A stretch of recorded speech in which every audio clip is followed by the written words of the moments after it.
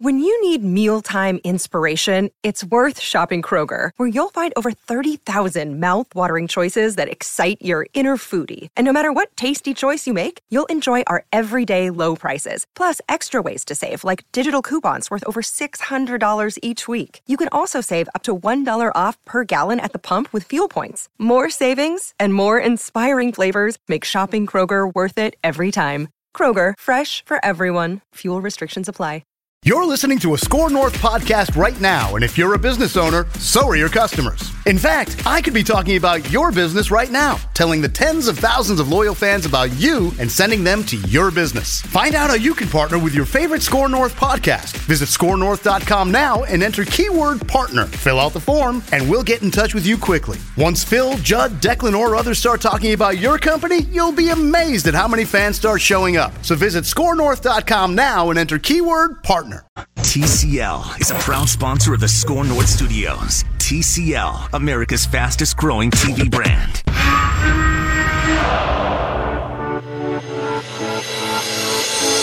It's Purple Daily.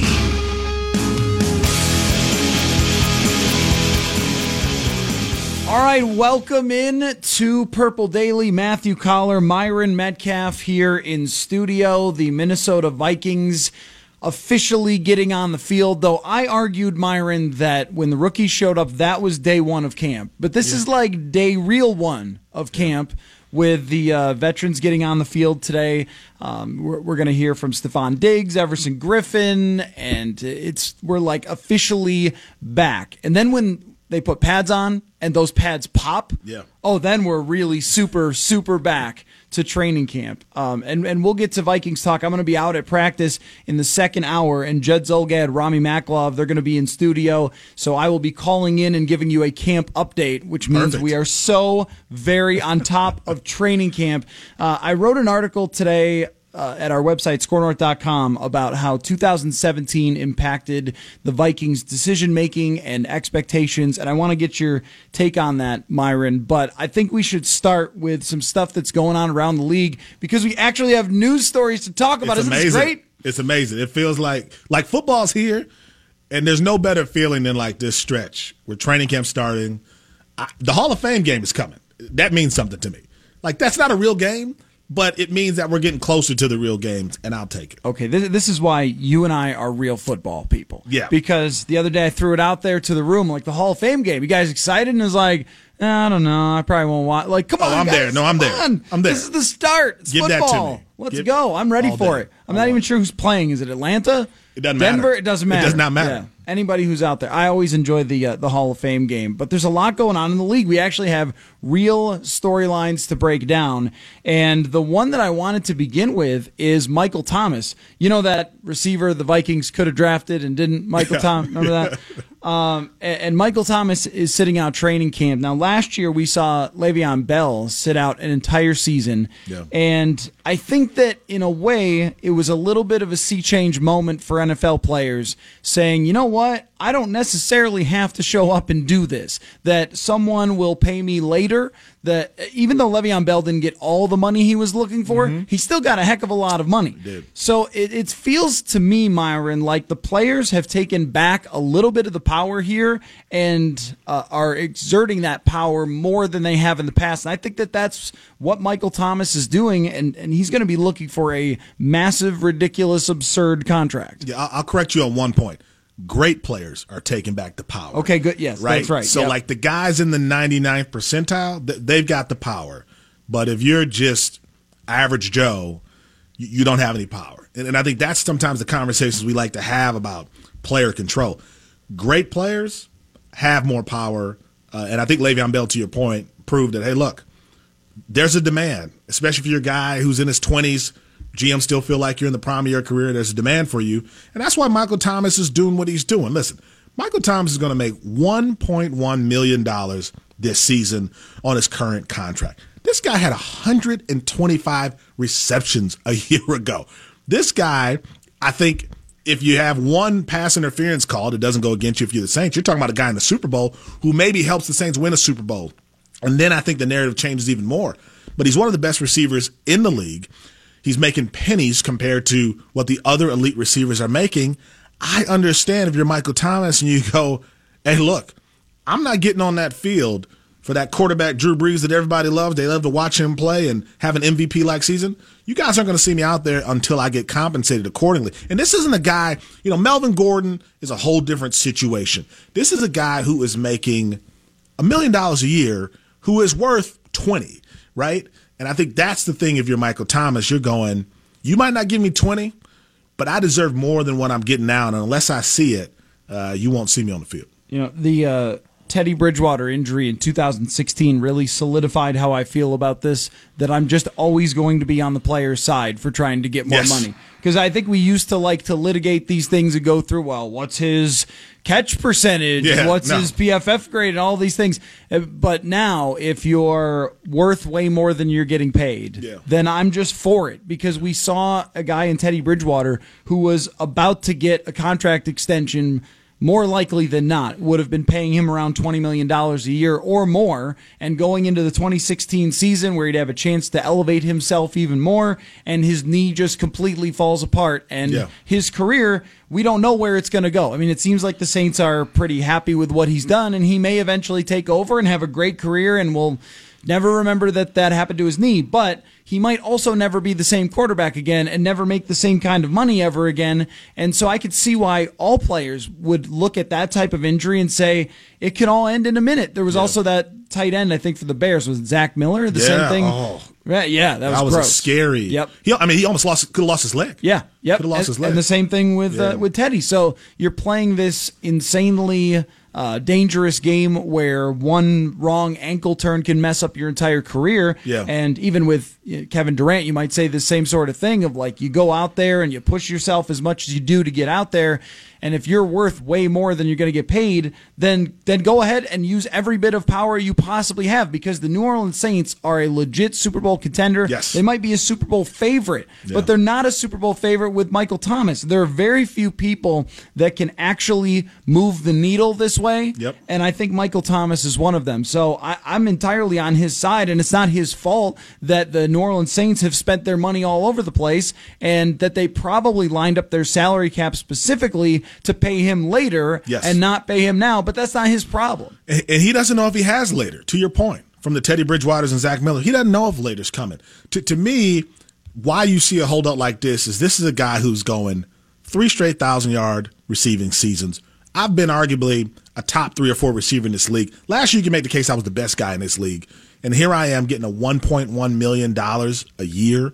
I mean, you're looking around at your colleagues who are in the same atmosphere, and you're going, okay, maybe I don't deserve Antonio Brown money, but are you telling me that I'm making $1.1 million this year after taxes, $500,000? Now, granted, there are a lot of people who are like, I'd take that, sure, but this is about value. And Michael Thomas is trying to capitalize on his value now because you don't know what happens beyond this. We keep talking about injury, which is obviously a possibility, but we also don't know if he's the same guy. He could have a down year. Right. He could have a tough season. Things may not go his way. It's hard to be as good as he was last year. I mean, I'll be shocked if Michael Thomas duplicates what he did last year, only because that was one of the better seasons we've seen at that position from a young guy.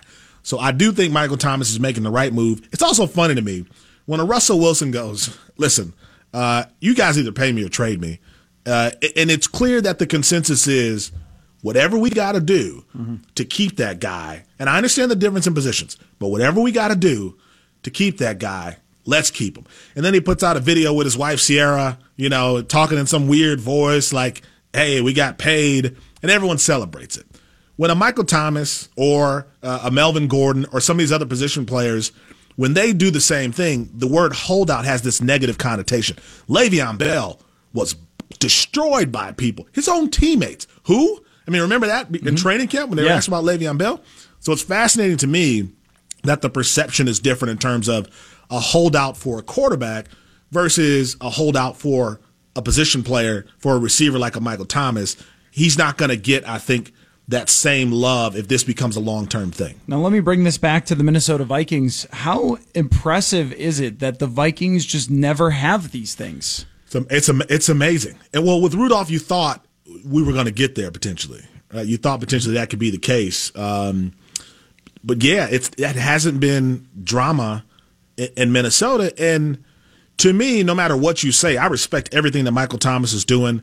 I think Melvin Gordon is picking a bad time to do this, but I understand him as well. But it takes something away, right? No matter what you say about the Steelers, Mike Tomlin had one of his worst seasons as a leader because it started with the Le'Veon Bell stuff. Antonio Brown had his drama. If Michael Thomas stays out, if this is an ongoing storyline, that doesn't help your team. So I do think the Vikings have been, blessed without dealing with some of that stuff. But now it's like, okay, we saw 2017, we saw 2018, disappointing. What are your excuses now? It's right there. So are you going to reach the bar or not? I think that's, to me, what the Vikings are facing is like, I don't want to hear any of the other nonsense. You tell me why you shouldn't be a playoff team. Yeah, well, the other point about that is that a lot of players have sort of played ball with the Vikings, and Rudolph was the first to kind of push them a little bit, and maybe push their buttons through the media a little bit, talking about kind of his new contract and other teams want me and that sort of thing. Which, and then he comes back and says later, well, I guess I won't be in your headlines anymore. Like, wait a minute. You were the one that talked every single time. Did you not somebody want us? Did that. We write things, right? Like, that is the job. Making up stories. If you tell us stuff, we write it. That's kind of how this works. Media literacy, not always the best in the NFL they always locker rooms. flip it. Yeah, but is that because of Ziggy, what you just said? Is Ziggy a big part of that, you think?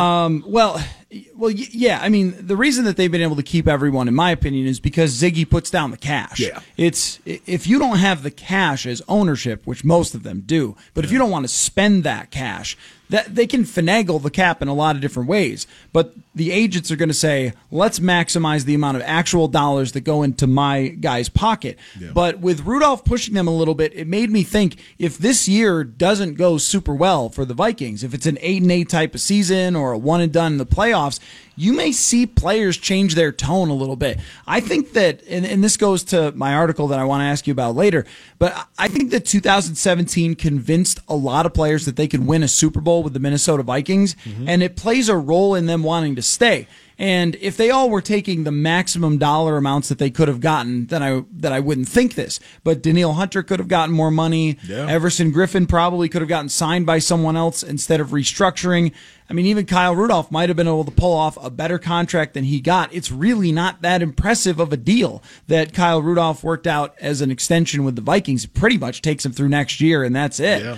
And I think it's a big part of it that guys believe that they can actually win the Super Bowl. And this is why I think Michael Thomas, though he's absolutely right to push them for more money, that's why I ultimately think he'll sign, because he's not going to want to sit out a year that might be Drew Brees' final season and he could potentially win the Super Bowl. It's just a really interesting dynamic of where you see these teams that can possibly win and how there's just a little bit of a different attitude going into those type of negotiations. Yeah, and to your point, that's where the power is taken back by ownership, because most guys in this league are replaceable.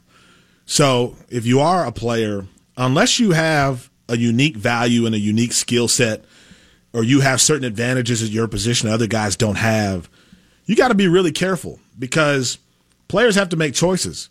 Sure, you might be able to get paid, but maybe not getting paid with a contender. I mean, that's the Patriots, right? That's what they've done for 20 years, is bringing in guys who are willing to play below market value in order to compete for a championship. If you're ownership, that's exactly what you want. You want guys who are willing to go, you know what, I could make more money elsewhere, but I'm going to stay here to win a championship.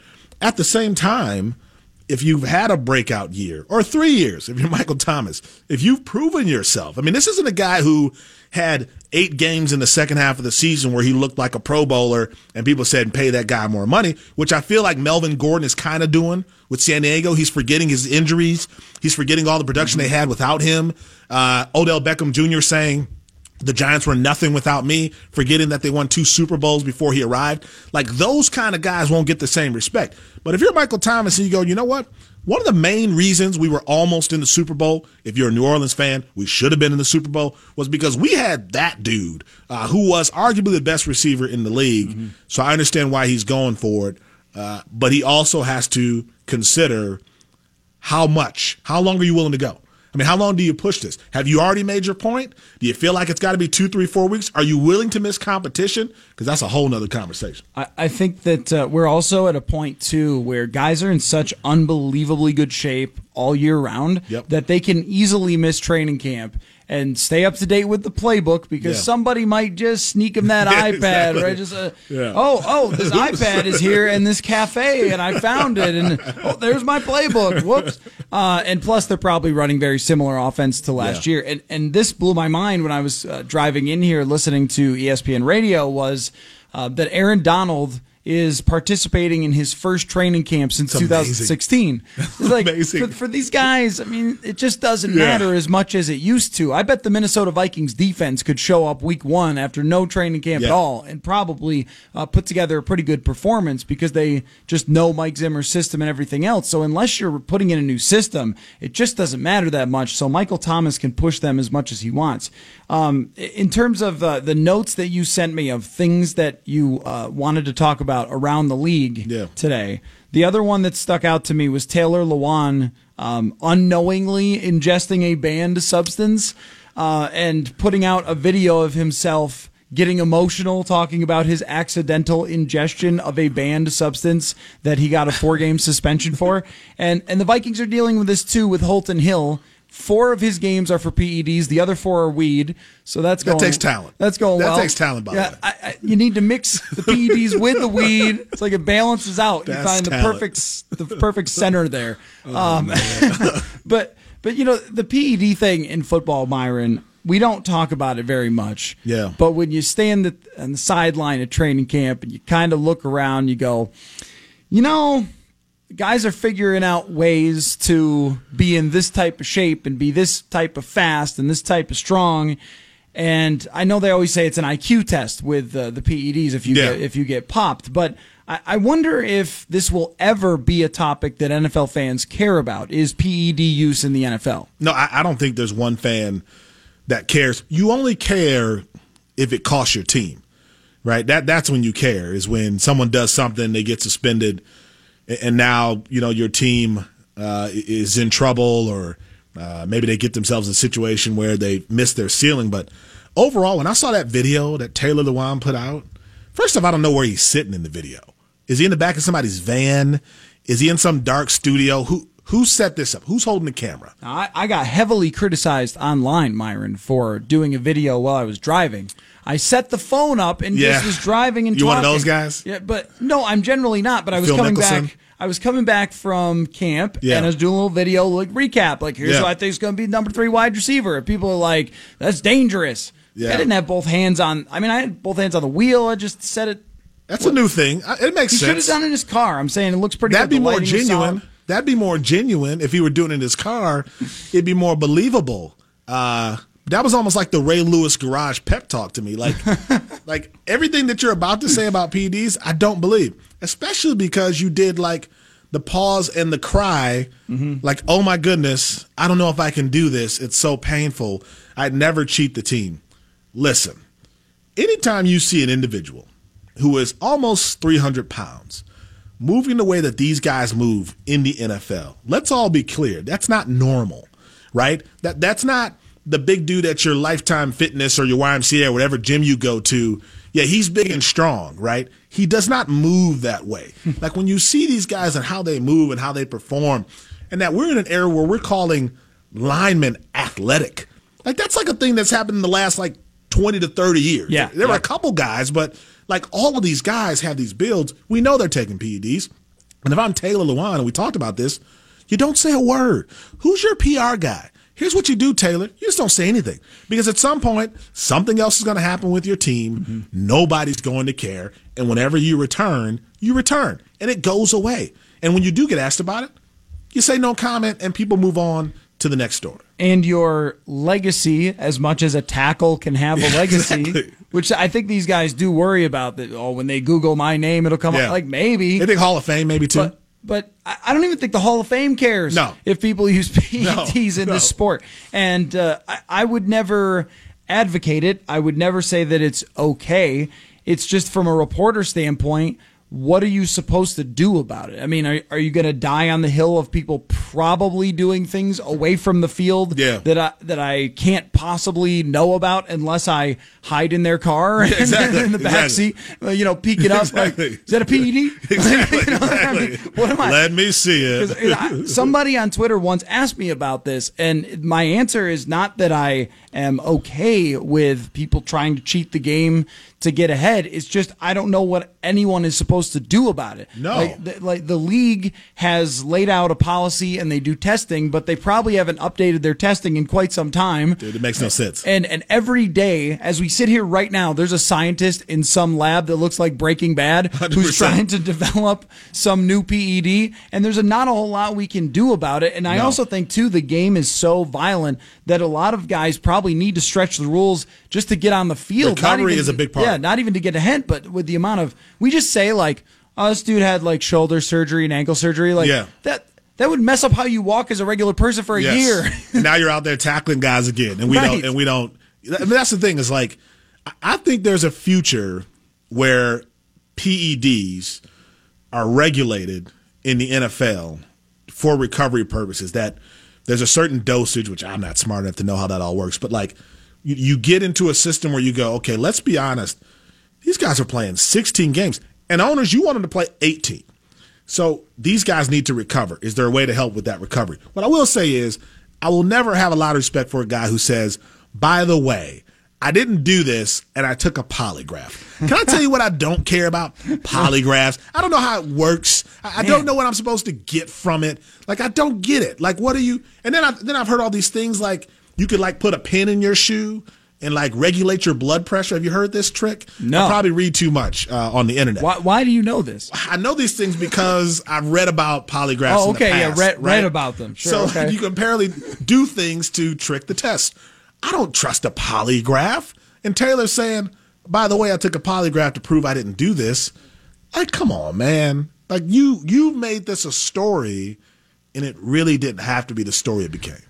I mean, the polygraph thing is fantastic. It's like, it just takes me right to George Costanza beating the polygraph test. It's not a lie if you believe it. That's the way. And so I am an awful liar. I would love to take one and try. To see, because I'm just really bad at it. I'm like Mike Zimmer. If you just tell the truth all the time, when you lie, everyone knows.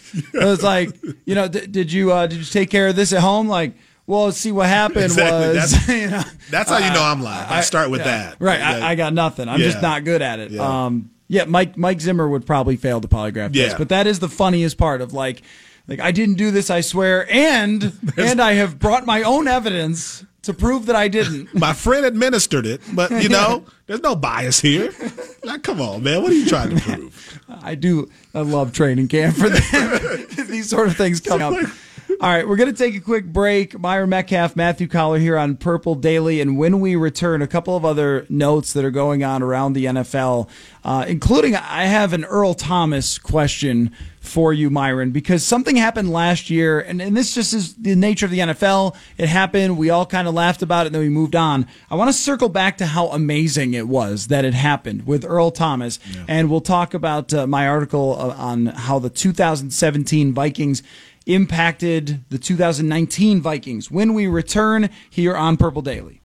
All right, back here on Purple Daily, Matthew Collar along with ESPN's Myron Metcalf. Myron, we're going to do this every Sunday. It's great. I'm looking forward to it, man. I'm sorry, every Friday. Every Friday. Are we doing Sunday? You know something I don't know? No, you're doing Sunday on ESPN radio, so I messed that up. But you and I will be doing Friday. You'll be doing the national radio, the celebrity radio on every Sunday, so I'm happy for you with that because you're just starting that this year, right? Going around the league during the games. Yeah, well, I did last year, doing it again this year. It'll be fun, preseason stuff. But no, Fridays will be good. I think the Vikings are going to give us a lot. I think so, too. Of material from like day one. It's already happening. Yes.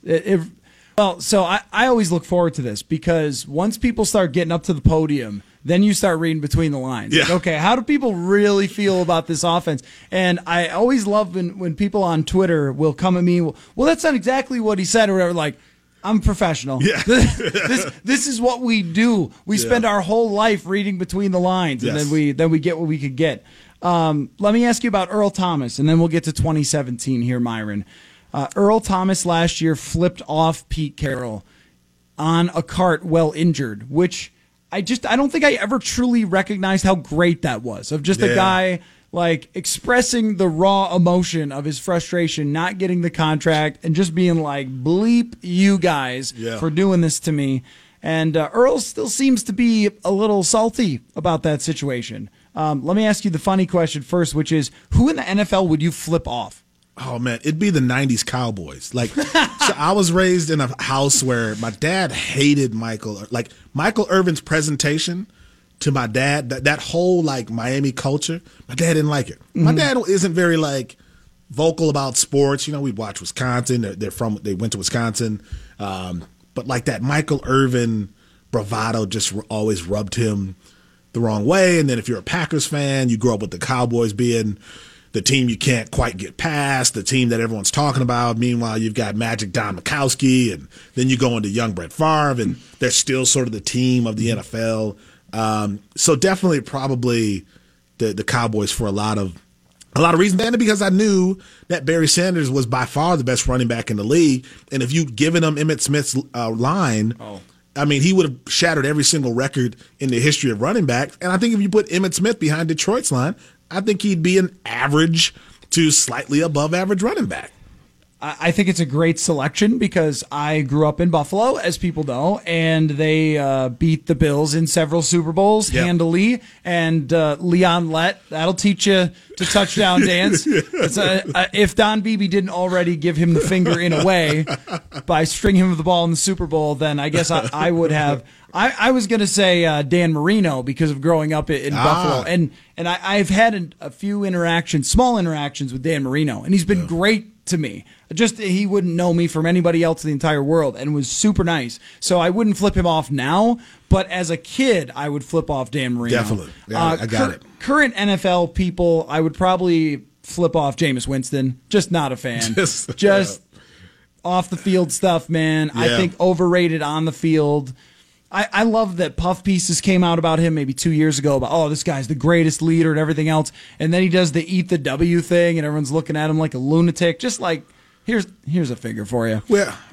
And Bruce Arians is kind of like trying to massage some of that. Yeah. Like the whole storyline now is like Bruce and Jameis, the father, son. Bruce puts out, Jameis needs a better team around him. Like, what?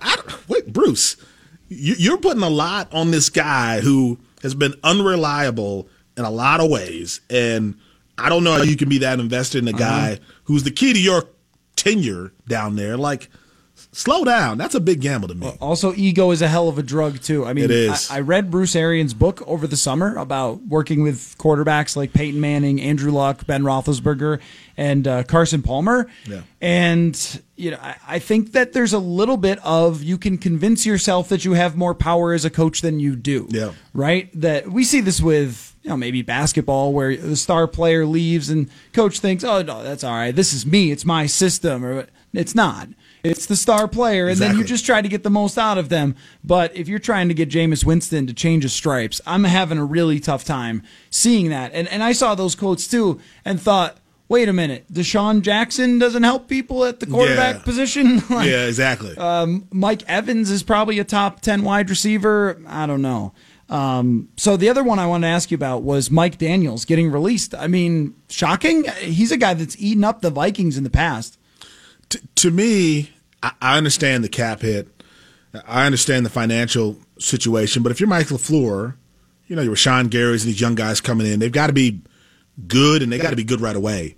Because if that D-line doesn't hold up, you're going to be in trouble. I mean, to me, when I see Aaron Rodgers, I see a guy, unlike the others who extended their careers, your Drew Brees, your Tom Brady's, even Manning later. These were guys protected who, as they got older, took calculated risks but didn't make themselves more vulnerable than they had to be.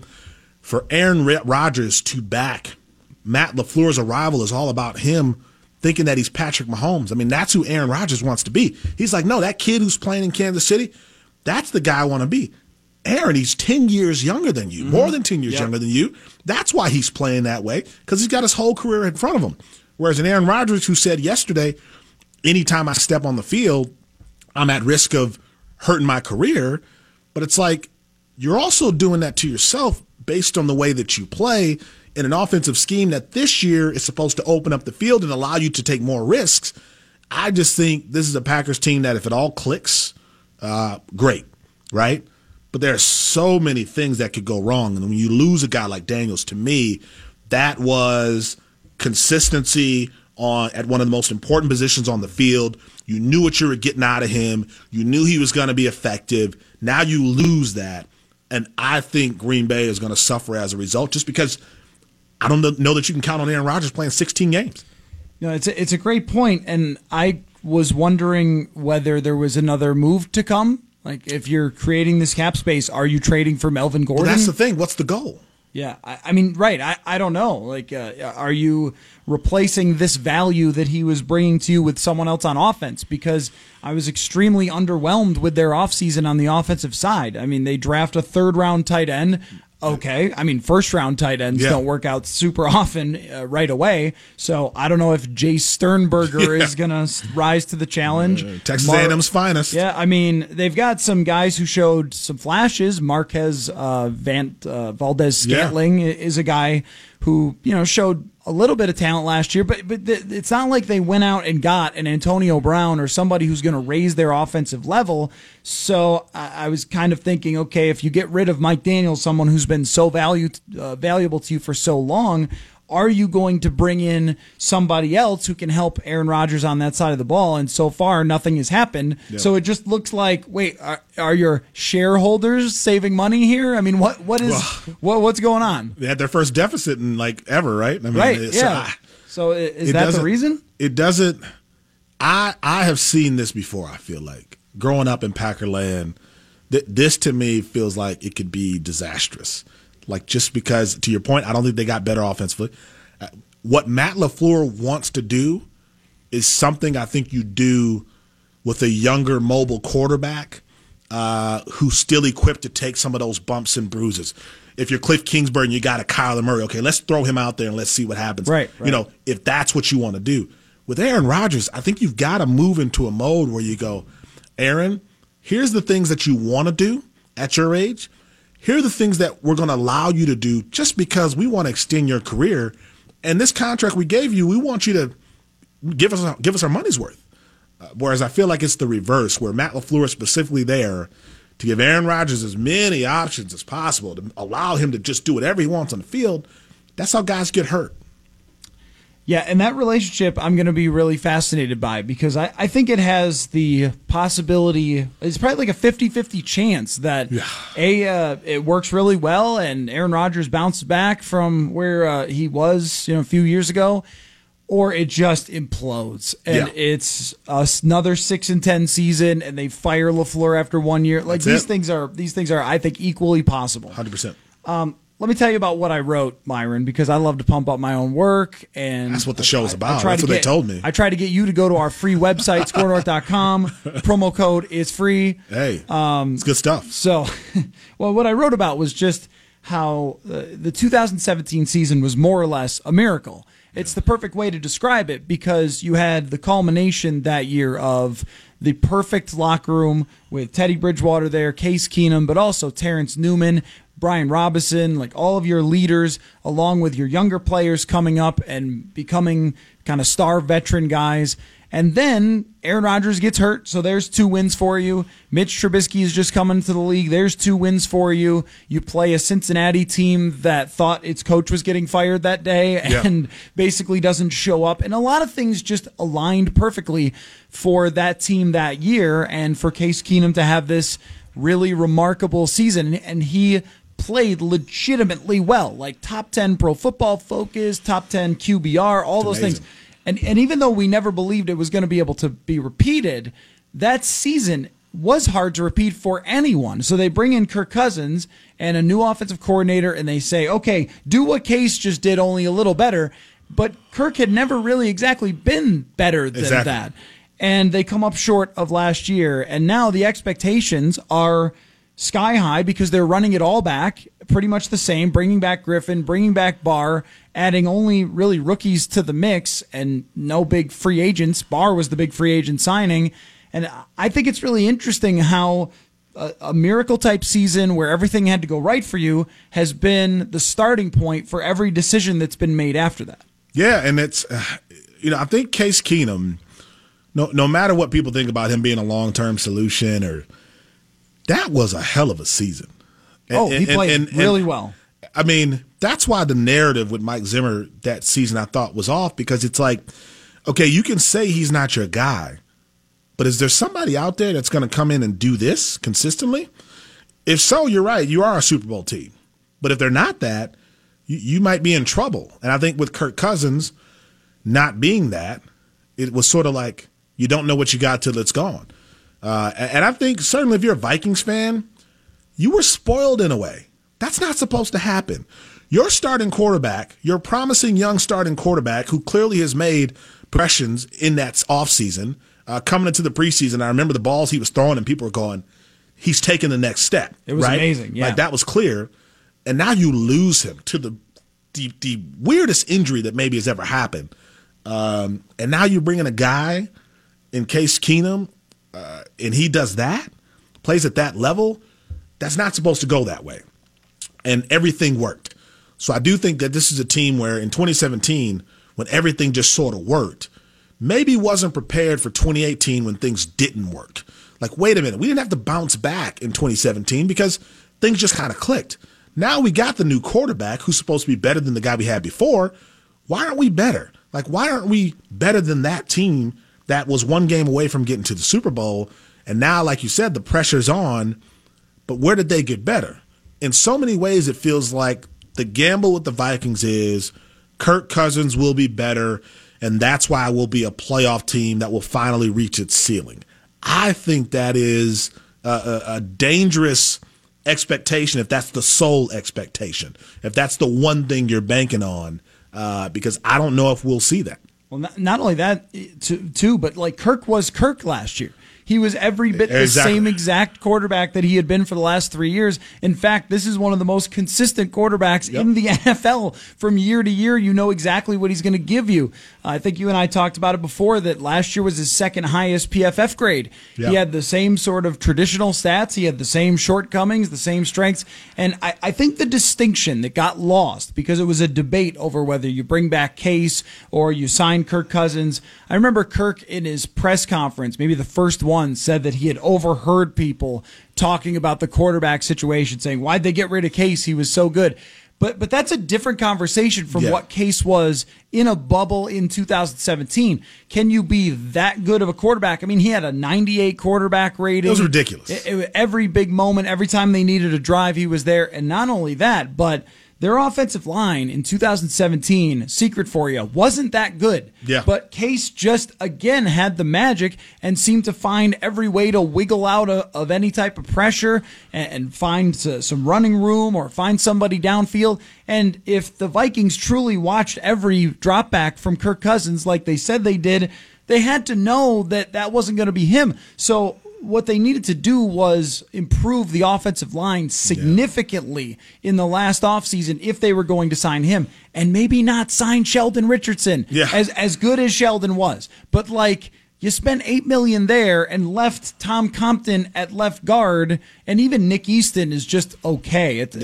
When he got hurt, we made it seem like they lost Will Shields, but like, but the point just being like, now wait a minute, okay, so you're asking him to repeat that caliber of a season. It's unfair, but you're not giving him what he needs to do it. So now I think their argument is, oh, now we've given him the things he needs to do it, and I don't know that that's wrong. I mean, I don't think that's wrong that they have improved the offensive line. It's just, did they improve it enough? Is this system, which is similar to what he had in Washington, going to get him over the top, or are you going to pretty much get more of the same of Kirk Cousins, which is kind of how I view it. Yeah. That he can have a really good Kirk Cousins season, but at 31 years old, asking him to be much different than he's ever been is a lot. Yeah, and the thing with quarterback play is this, like, you can be an analytics guy, you can be a non-analytics guy. We all view that position the same way. How are you in clutch situations? Who are you at the game on the line? Who are you down the stretch, right? Like that is how we grade quarterbacks. Can you make some lemonade out of these lemons. And when we talk about great quarterbacks, that's what they do. Like, that's why their legacies are so solidified. The rest of these guys are kind of all over the map in terms of who they are in those championship moments. Man, championship moments sounds like something that Mike Zimmer would say. That sounds very coach speak. But, like, that's what we're grading. It's football time, right? You're good. You're good. That's what we're grading. And the bottom line is Kirk Cousins, at no point in his career, proved that he was somehow elite in those moments.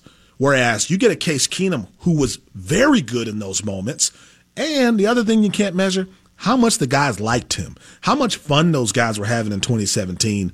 And now you go to 2018, new quarterback, new leader, who's not helping you escape some of the same scenarios you'd been in a year earlier. And you're going, well, wait a minute. Case got us out of that. Right. Case figured it out. He threw that ball to the corner the way it was supposed to be. Kirk's not doing that. And that, to me, is where it's going to be a very interesting 2019 if Kirk in the first 3-4 games looks like Kirk last year. Does this team internally implode? And forget about cornerbacks going rogue.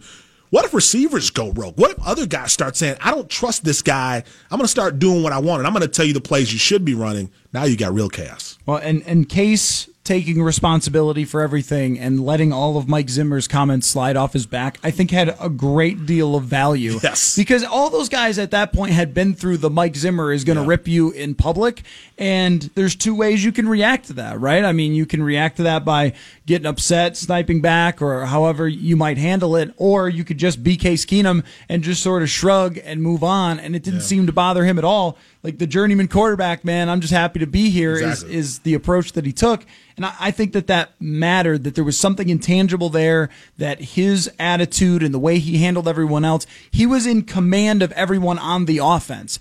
And I didn't always feel that way about Kirk Cousins. There were times where I did, for sure. There were games where I definitely did, but it wasn't through the entire 16-game season. And when it mattered the most, they melted down. So now it's up to, I think, Kirk Cousins to look himself in the mirror, which I don't know if he can do. Yeah. And say, he's got mirrors, though. We know right, that. They do. They've got everything there. Yeah. They've got the cryogenic freeze tank. They've got football on a stick. They've got everything out there. So I do think that that's part of it. And I really what it comes down to is Kirk was Kirk. He did his Kirk things that you paid Kirk to do. And in a way, I look at it and say, now after months and months of sort of like re-looking at this season and how we view Kirk Cousins in general, is this is what you paid for. This is what you bought. I mean, this 100%. is you buy a Honda Civic and then you go, all right, I'm going to pedal to the metal here, and it starts shaking when you get to 68 miles an hour. And you go, what the hell? I thought this quarterback was going to, or I thought this car was going to go 90 and blow by people. Like, well, that's not what you paid for. Is Kirk Cousins a Honda Civic in your mind? Is that what you're rating him at? Yeah, I think so. I kind of think so. I drive a Honda Civic, so I'm not ripping the Honda Civic. My gas mileage is outrageous. It's a good car. But, like, it gives you what it's going to give you, you know? He's also not an underdog. Like, the value, too, of Teddy Bridgewater and Case Keenum is totally agree. Those are dudes you can root for. Yep. Like, you're not supposed to be here. And that's a great point about how the fans, and I think the locker room, too. Sometimes we think that the locker room is separate from how fans view things. And I would say, from being in there, you'd be surprised how often they feel like you. Right? That definitely. They see the same things and have the same feelings. And I think a lot of fans, when you went to US Bank Stadium and walk around and you see Teddy Bridgewater jerseys outnumbering Kirk Cousins jerseys, that's a sign. That you say, okay, well, like you're basically the hired gun to come in and win, and Teddy was their guy. But if you win, that's great. That's what we paid you for. So I think that fan feeling that a lot of people had was also a little bit in the locker room. Now, if you're talking about best case scenario, they're kind of over it now. Yeah. They're separated from it. This is their guy. You're not changing that. There's no reason to bother with the fact that he can't go 90, he can only go 68, and it starts shaking. It's like just work around it and try to win. And so I kind of do put it on. I don't want to be Kirk and blame everybody else, but like, this is what you paid for, front office. This is your guy who's your quarterback, wide receivers and tight ends. Deal with it and make it work because you have the talent to do so. All right, let's take a quick break. There was one other thing you sent me in the notes. Oh, there's something that isn't really happening around the league this training camp and preseason that I miss, Myron. And we're going to talk about it next here on Purple Daily on Score North. Major League Baseball on Score North is brought to you locally by Federated Insurance. Federated Insurance, it's their business to protect yours. All right, final segment for me today here on Purple Daily, but you'll hear from me shortly because I'm getting out of here and I'm zooming right out to TCO Performance Center. So I'm going to come on with Judd and Rami live from the practice field in not too long here. But Myron Metcalf from ESPN in for a couple minutes. And I mentioned something, Myron, that I'm missing from training camps and preseason this year that we've had so many times in the past. It's one of my favorite things in football. That is the quarterback competition. There are no legit quarterback competitions in the National Football League this year. Way too many teams have solutions at quarterback, and it makes me sad. Yeah, it is fun when you have a legit quarterback competition. They're trying to turn Eli Daniel Jones into this. I'm like, come on, guys, we're remember the last time Eli got benched? Exactly. New York burned. Exactly. Like I don't think that's going to happen. So they threw Ben McAdoo in the river. I mean, come on. But it is. You wish you had some of that, but it also speaks to the health of that position. And like this is unlike any time we've ever had in the NFL. With this number of veteran quarterbacks, guys in their late 30s or even early 40s, who are still playing the game at a very high level, and then this young Patrick Mahomes, Andrew Luck group that's like, okay, we're here too, and then your middle of the pack age-wise, your Russell Wilson guys, they're still here. I mean, it's amazing that most teams feel like, they could be wrong, feel like they found a long-term solution at quarterback. Like you're almost the oddball right now in the NFL if you don't feel like you have that position locked up. And I don't know who doesn't, or at least has the feel like the guy that they can turn to. I mean, in Denver, for example, Drew Lock is not going to beat out Joe Flacco. It's not happening, but they think that they're going to turn things over to Drew Lock after a year or midway through the season. There are a couple quarterbacks who have to prove themselves this year in order to have jobs, but I mean, is Miami like the one team that has a quarterback competition? Am I interested really in Fitzpatrick versus Josh Rosen? No. And you know that ultimately Josh Rosen is playing, whether it's week 1 or it's week 5 after Fitzpatrick has had his 5 interception game. That after a 400-yard game, right. It'll follow that. And in D.C., you got Haskins against Case Keenum, but I think that it's Haskins is their guy, right? But Eric Flowers is blocking now. So it may not be anybody. Now, they did bring in Donald Penn for a visit, so maybe that will help a little bit. But make sure he stays. I'm just not super interested in that quarterback competition. What I want is two journeymen battling against each other. At one point, Myron, I covered a Tyrod Taylor versus E.J. Manuel versus Matt Castle quarterback competition. That was fascinating. I loved it. I absolutely love it. So E.J. Manuel at one point in a preseason game is on the field in the fourth quarter. Think about it. The first round quarterback is on the field in the fourth quarter of a preseason game. He leads the Bills to victory, throwing a touchdown against the Browns on the road preseason and shushes the haters. Nice. Did the shush to the crowd. Preseason. And at that moment, it was official. He had lost the quarterback competition. It's over, my man. I love the overhype in the preseason, though. I love it. Hey, if you got that might be your only chance. Yeah, that's right. Yeah, when else are you going to shush the haters again? Oh, man. And then Tyrod Taylor turned that into being the starter in Cleveland as well. Yeah. That guy knows how to keep jobs, man, and be in competitions. Yep. He's a great dude, and he's fun to watch, but he's kind of the same as Kirk Cousins, where you're like, he could get you 8 wins. But there's some shortcomings there, and I'm not sure that he's ever going to be a starter again. Yeah, let's just start him because Baker Mayfield needs time to get adjusted. Boy. Oh, is that why you drafted him as high as you did? Okay. Speaking of that, you mentioned in your notes that you wanted to talk about the outrageous Cleveland buzz. What is outrageous about the amount of buzz around Cleveland? I'm enjoying it. What if they had buzz, Myron? Let them have it. My gosh. Yeah, it's fun, but I think it's also a bit much now. I mean, it's fun to think of them competing to win that division and maybe get into the playoffs. I think you make a case that if Baker Mayfield plays the entire year, they have a shot. But although Beckham didn't win a lot of games in New York, I mean, yes, he's a great receiver, but didn't win a lot of games.